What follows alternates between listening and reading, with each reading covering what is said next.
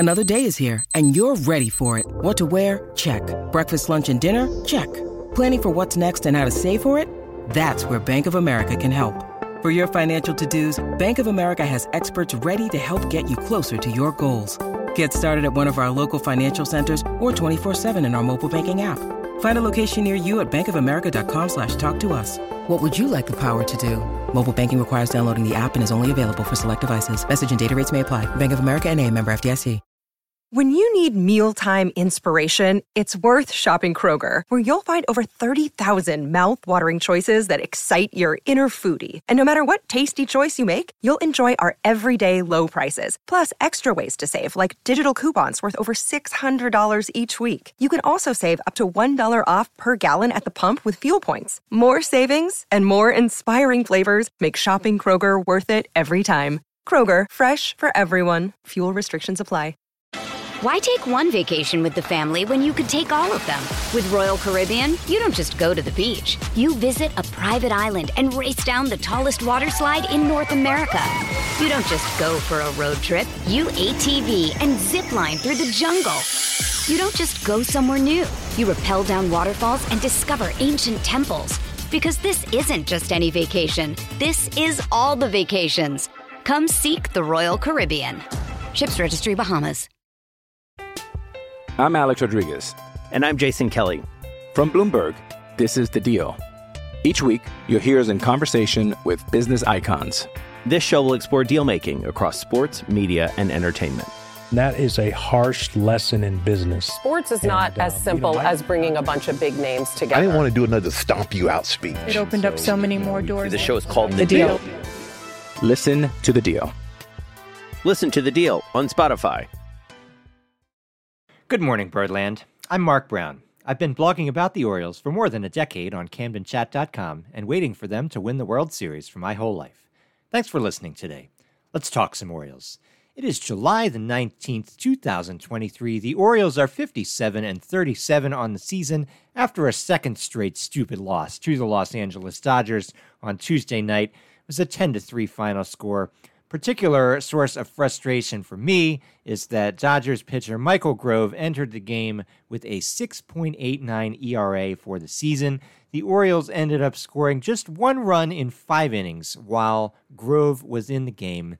That is not great. This was the one game that should have been, quote-unquote, a gimme for the Orioles, given that Grove was pitching, and they really stunk against him. Not great to see. But there were plenty of other bad things in the game, notably multiple failures by the infield defense.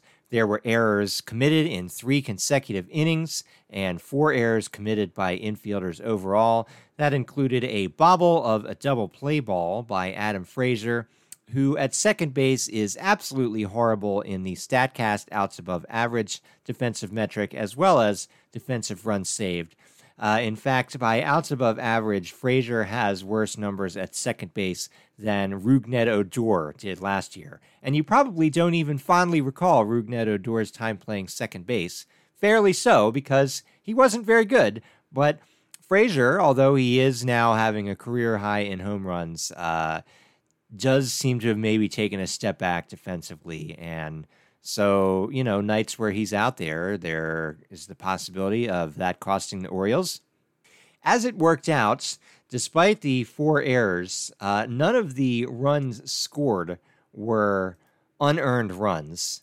And that's kind of a quirk of the baseball, the last one was unearned. 9 of the 10 runs were earned runs rather than unearned due to the errors. So that's, it's just a quirk. It was dumb that there were so many errors. It was also dumb that there was a 7th inning stretch where 2 different pitchers walked 4 straight batters. There were 5 walks overall in that 7th inning. That was 2 by Cole Irvin, who I guess ran out of gas or whatever as he entered his 5th inning of relief. Irvin's ERA actually briefly got under 5 after his first 4 scoreless innings pitched. However, then when 2 of the runs in the 7th were charged to him after he left the game, it went back over 5. 3 walks by Cionel Perez. It's been a problem for him this year. All of the walks ended up leading to 4 runs scored by the Dodgers. there were also non-error dumb things like Ryan O'Hearn trying to get a force at home when he just had no shot, should have taken an out at first base. Nothing was going right for the Orioles on Tuesday night. And that also includes starting pitcher Tyler Wells, the MLB whip leader, had an absolute clunker. I guess we got to hope it's just rust after Wells went from July 8th to July 18th without pitching in any of the intervening days due to the All-Star break, and the Orioles choosing to have Wells wait until the 5th game coming out of the break to have him pitch. He got just dynamited, giving up 6 runs in only 2 innings, allowing 6 hits, 2 walks, a rare for Wells 3-run home run allowed, although he's given up a lot of home runs this year. They've mostly been solos or 2-run shots. Well, you couldn't even console yourself with that on Tuesday night. Another outing like that for Wells, and it's not going to be we won't be having MLB whip leader Tyler Wells to console ourselves after a bad outing.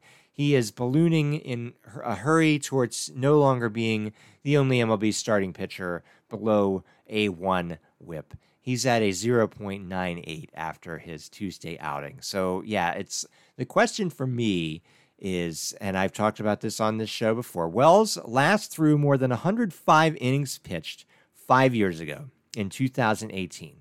He's already ahead of last year's innings total, and, we're only here on July the 19th. So I am a little worried. It's like, is that an isolated bad start, or is this like the first sign that Tyler Wells is starting to run out of gas?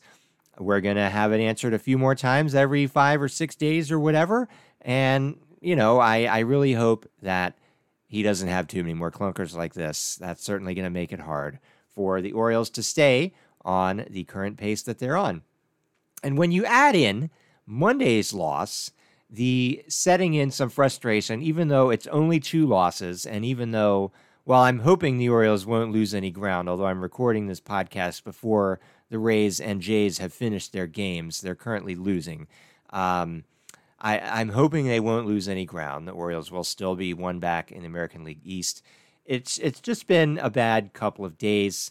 You could maybe now shift and say it's the curse of Brad Brock, as the former Orioles reliever has been in the Masson booth the last 2 games. I don't know. I'm definitely annoyed after being at the game on Monday. There was so much dumb stuff going on and off the field. My experience is that the Dodgers fans visiting at Camden Yards proved to be rude visitors in the vein of like Red Sox fans. Me and my wife, we had an awful concession experience trying to buy ice cream. Although as a silver lining, we ended up not seeing the Grayson Rodriguez 6th inning, and what I gather was a pretty stupid triple before he came out of the game. So we ended up sitting back down in time to see Brian Baker issue a walk to load the bases and then give up the grand slam because after getting the 0-2 count to Chris Taylor, he couldn't put him away. Pretty dumb. Also dumb is that Brian Baker, with inherited runners this year, he has come in with 28 runners on base and 13 of them scored. That's a 46% inherited runners scoring. That's a horrible percentage. The average, I believe, for MLB is in the low 30s. So, yeah, it's just not what you want from the guy who's maybe going to need to come in to pitch when the starting pitcher is lifted in the 5th inning, or in the 6th inning, excuse me. And by the way, Mike Baumann is also pretty bad with inherited runners coming in. So you don't want to have him come in the 6th inning too. So, I mean, these things really underscore 2 trade needs for the Orioles. I still think they're going to need to get another starting pitcher who's got a good chance of going 6 innings. And I think they're going to need another reliever in the back end mix so that there's another guy the Orioles can throw in, maybe in a jam in an earlier inning. Although you could say, okay, Brandon Hyde should get aggressive and use like Yennier Cano in the 6th inning. I don't think the Orioles are going to be able to sustain success if they're regularly doing that. And they couldn't use Danny Colome. Not that he's as great shakes as Cano and Bautista, but they couldn't use Colome since Colome had to pitch on Sunday and was unavailable on Monday since Edward Bizardo could not finish garbage time in Sunday's win against the Marlins, so there was an unfortunate ripple effect there. Colomé had to pitch on Sunday, wasn't available on Monday. He might have been a good guy to bring in the sixth inning. And, that's another part of the problem here is you get these relievers that just absolutely stink, and that creates a further ripple effect.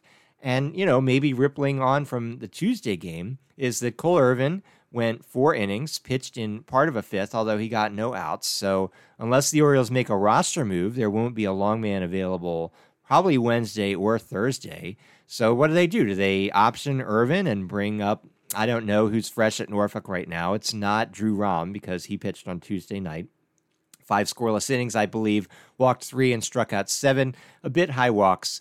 Anyway, yeah, so do the Orioles cross their fingers and hope Kramer goes 6 on Wednesday, whoever goes 6 on Thursday? I don't know. And, as long as there's problems in the bullpen, it's going to create that possible ripple effect. So we'll see. But let's try and think about some better things rather than just the 2 stupid losses to the Dodgers. Through 94 games, the Orioles are still on pace for a 98-win season. I'm still taking the under, but at the same time, it's not a fluke that the Orioles are 57-37. They have played well so far this season. They've won some unexpected games where the talent of their team has shown through. They've overcome some adversity to do as well as they have. That included the Cedric Mullins injury. I think also you could say that the Orioles have been able to overcome Grayson Rodriguez having a rough introduction to MLB rather than immediately being a rookie of the year kind of contender. So, yeah, the Rays have lost on Tuesday, so the Orioles are still just 1 game back of them, and they're actually ahead of the Rays in the loss column. So, it's cool. There's things that are going well for this team, and, it's just going to be the 4-gamer against the Rays starting Thursday is going to be so huge. I don't know how I'm going to handle it, honestly, but that's a problem for another day because for today, the Orioles just need to not get swept by the Dodgers, keep the haven't been swept in the Adley Rutschman era +1 series streak still alive. I will be right back after a message from a Fans First Sports Network sponsor. Hey, it's Kaylee Cuoco for Priceline. Ready to go to your happy place for a happy price? Well, why didn't you say so? Just download the Priceline app right now and save up to 60% on hotels. So whether it's Cousin Kevin's Kazoo Concert in Kansas City, go Kevin, or Becky's Bachelorette Bash in Bermuda, you never have to miss a trip ever again. So download the Priceline app today. Your savings are waiting. Go to your happy place for a happy price. Go to your happy price, Priceline. Why take one vacation with the family when you could take all of them?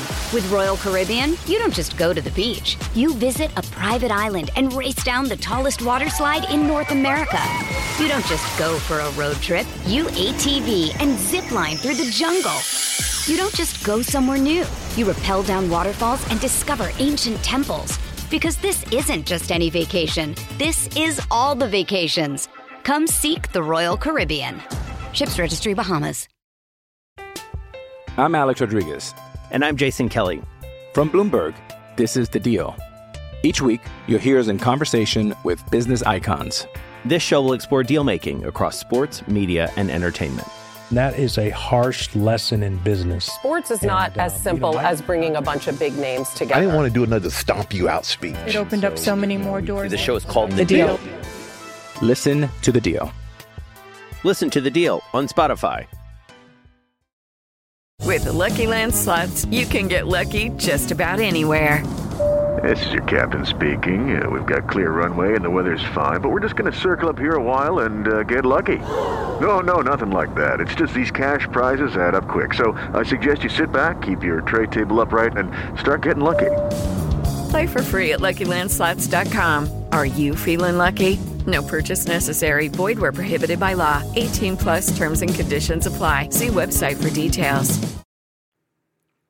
So I want to pick up and think a little bit more about the trade question. And my wife and I were talking about this a little bit in the stands on Monday night. And basically what we were trying to talk out between the two of us is, how much is this year really worth to the Orioles on their period on the success cycle?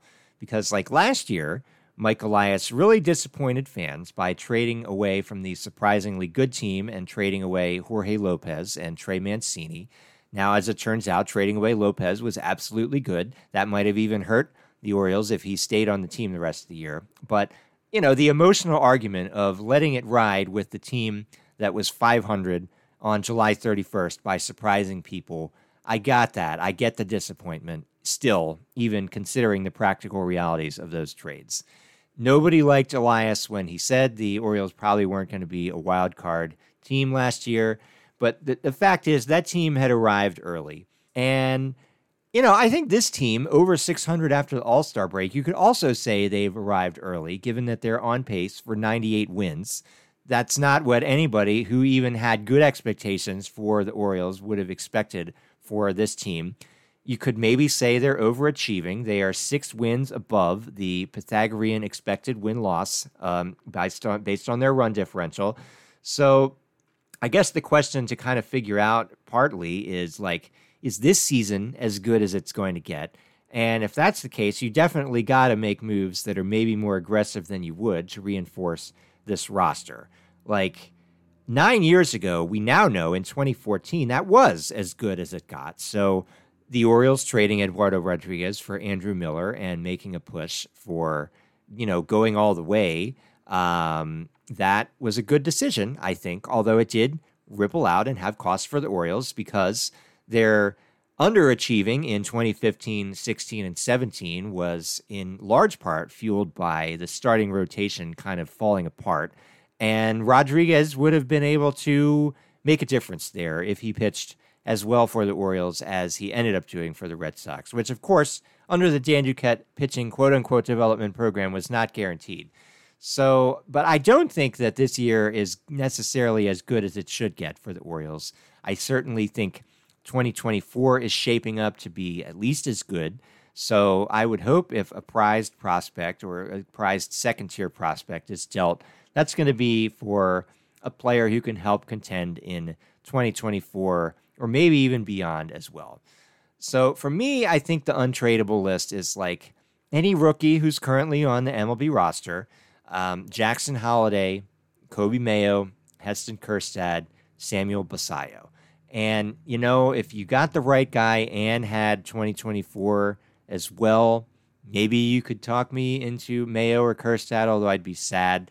But, it's the Orioles hopefully won't need to go all in for 2023, although you never know. You're never guaranteed the future. And who knows, it could suddenly fall apart. But the farm system is in much better shape right now than I think the Orioles farm system of 2014 was. As, of course, then GM Dan Duquette's defense was always, when the farm system was rated weekly after that point, it was, the Orioles are getting help from the farm team now at the major league level, which was true, but it didn't help them get help in 2017 when they needed it because the poorly ranked farm system of 2015 actually did suck no matter how much Dan Duquette tried to talk it up. And, the reason why the team fell ultimately where it did and finishing 47 and 115 in 2018 is the farm was actually as bad as the people said it was in the 2016 range. Now, that's not the case right now. So the trades that they make can have that in mind, I think. But we're at, what are we at now? 12 days until the deadline. And I don't know what Mike Elias is going to decide. My wife and I, where we sit at the stadium, we can see Mike Elias's seats behind home plate. Every time I see him on his phone, I'm joking, he's making trade proposals. But I don't know. He's probably just looking at memes, just like everyone else is doing on their phone. And I don't know what kind of work, the Orioles are doing to try to bolster the team. I hope they can get a reliever. I hope they can get a starter too. We'll see. We'll see how much it hurts me when they make those trades. Our mailbag is empty today, but if you have an Orioles opinion or a question you'd like me to answer in a future episode, you can email camdencastpod@gmail.com. And let's talk about a couple of prospects before we wrap things up. let's get back to one unheralded prospect and then one revisited prospect from the composite top 20 Orioles prospect list that I've posted to CamdenChat.com before the season. So for unheralded tonight, I am talking about right-handed pitcher Ryan Long. He was the Orioles' 17th round pick in the 2021 draft. They selected him from Pomona Pitzer College in California. And Long was recently promoted to AA Bowie, which is one reason why I'm talking about him. And another reason is because my friend and fellow Camden Chat writer, Stacy, her last name was Long before she got married. So she gets excited for her honorary cousins in the Long family, just like I get excited for my honorary cousins in the Brown family. So Long, while pitching with High A Aberdeen this season at age 23, he threw 60 2/3 innings across 15 games, so kind of a starter, kind of a long relief guy, which is how they've been doing several players for Aberdeen this season. Great strikeout to walk ratio, 71 strikeouts, to 18 walks. It added up to a 2.52 ERA, 1.005 whip for him at that level. So, I mean, that's a little old for being a prospect at Aberdeen, which, of course, because he was only a 17th round pick. But now that he's at Bowie, if the good results continue, it could be kind of maybe a little bit interesting what will end up happening with him.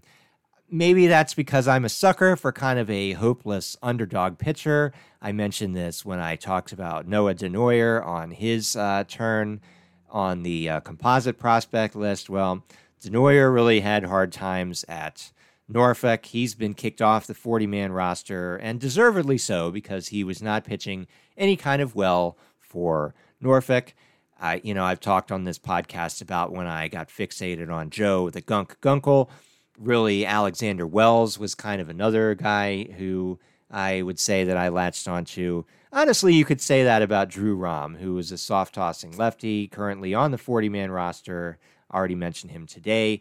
He's really walking too many guys for Norfolk, and keeping the walk rate down was supposed to be Drew Rom's thing. So, as I say frequently, the unfun reality of prospects is every level is harder than the last, and every level, your guy you just get randomly excited about, every level increases the chances he just bumps into the ceiling that he can't get through. And it doesn't matter how much of a nice guy he is. It doesn't matter how hard of a worker he is. If the talent is just not in the genetic ability he's gotten to get the physical shape that he can to pitch what he can, then it doesn't matter what else is great about him, right? That's tough, and it's the whole tough thing about getting excited about the farm system. Most of these guys, hopefully not all the high-ranked, top level, high-rated ones, will end up doing it, but most of them are just going to bump into that ceiling. And again, kind of piggybacking on the trade thought, just remembering 5 years ago, in fact, as I'm recording this 5 years ago today, I believe was the anniversary of the Manny Machado trade, the Orioles got a top 100 prospect, Yusniel Diaz, and he was worth bupkis to the franchise in the long run. So, I don't want any of the current Orioles top 100 prospects to be busts. But if one of them is, I hope that that guy is who Mike Elias knows to trade in the next 12 days. Okay. Let's revisit much happier number 10 prospect, Heston Kjerstad. It's just been going great for him, and I'm really excited for him. I'm getting, emotionally invested in his success. So that's one reason why I have him on my no-trade list. I really want him to be good for the Orioles after all that he's been through. And, the thing about Kjerstad, he did really well for Bowie this year, but AA Bowie stats only mean so much since it was his age 24 season. And that's something I always try to keep in mind. You always want to have age-appropriate success rather than old-for-the-level success. But, he wasn't able to play for 2 years for a couple of different reasons, and so he can only play at the levels the Orioles assign him. And he had a 960 OPS in 46 games for Bowie this year, including 11 home runs. They bumped him up to Norfolk. He finished Tuesday's game with the Tides. He's got an even higher OPS through 29 games with the Tides than he had with the Bay Sox. A 979 OPS, including 5 home runs in that time. So, I'm just really excited for Kjerstad specifically being able to make it after all that he's been through. I'm excited generally at the idea of a lefty power masher aiming for Utah Street, which I think is why the Orioles drafted Kjerstad in the first place instead of some of the other players who were thought to be in the number 2 overall pick mix in that 2020 draft, which, as I've said on this show before, the Orioles' choice, even notwithstanding Kjerstad's challenges, health challenges, just getting onto the field, the players the Orioles ended up not taking, it looks like a good decision to have not taken those guys at the moment. So the lefty power is worth even more now that the left field wall has been moved back. So you're going to get even more homers at home from your lefty batters. So is Kjerstad going to be a player that teams become interested in? Honestly, it hurts me a little bit on the inside thinking about the idea of the Orioles trading Heston Kjerstad. Just his story of perseverance, I think, is great. And I think that, as fans, we do want to root for the players who, along with being good, have good human stories to go with them. And, Mike Elias, we know, is not a very sentimental guy. So Mike Elias does not care one iota who is emotionally attached to the Heston Kjerstad prospect journey. He's the guy who drafted Kjerstad, and if he wants to trade him for whatever, he's going to do it. He doesn't care what I think. He doesn't care what you think, and hopefully he's right. I can't say it enough. I'm nervous about the trade because it wasn't a big trade, but the last, try to add to the team trade they made over the offseason was Darell Ernaiz, who is now at Oakland's AAA team. I believe he hit a grand slam within his first week with the Oakland AAA team. And, he got Cole Irvin, who stunk and got demoted into the minors and now is the long reliever in the bullpen.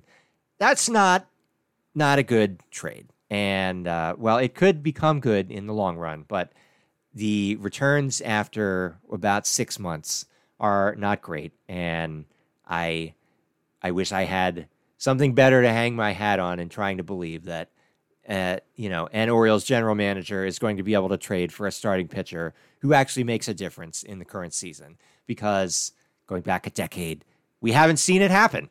So, Mike Elias, please do better than Dan Duquette did at adding to the Orioles rotation.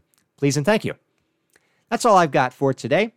If you're enjoying this podcast, please subscribe on your favorite podcasting platform and leave a rating or review, and tell an Orioles fan in your life about the show.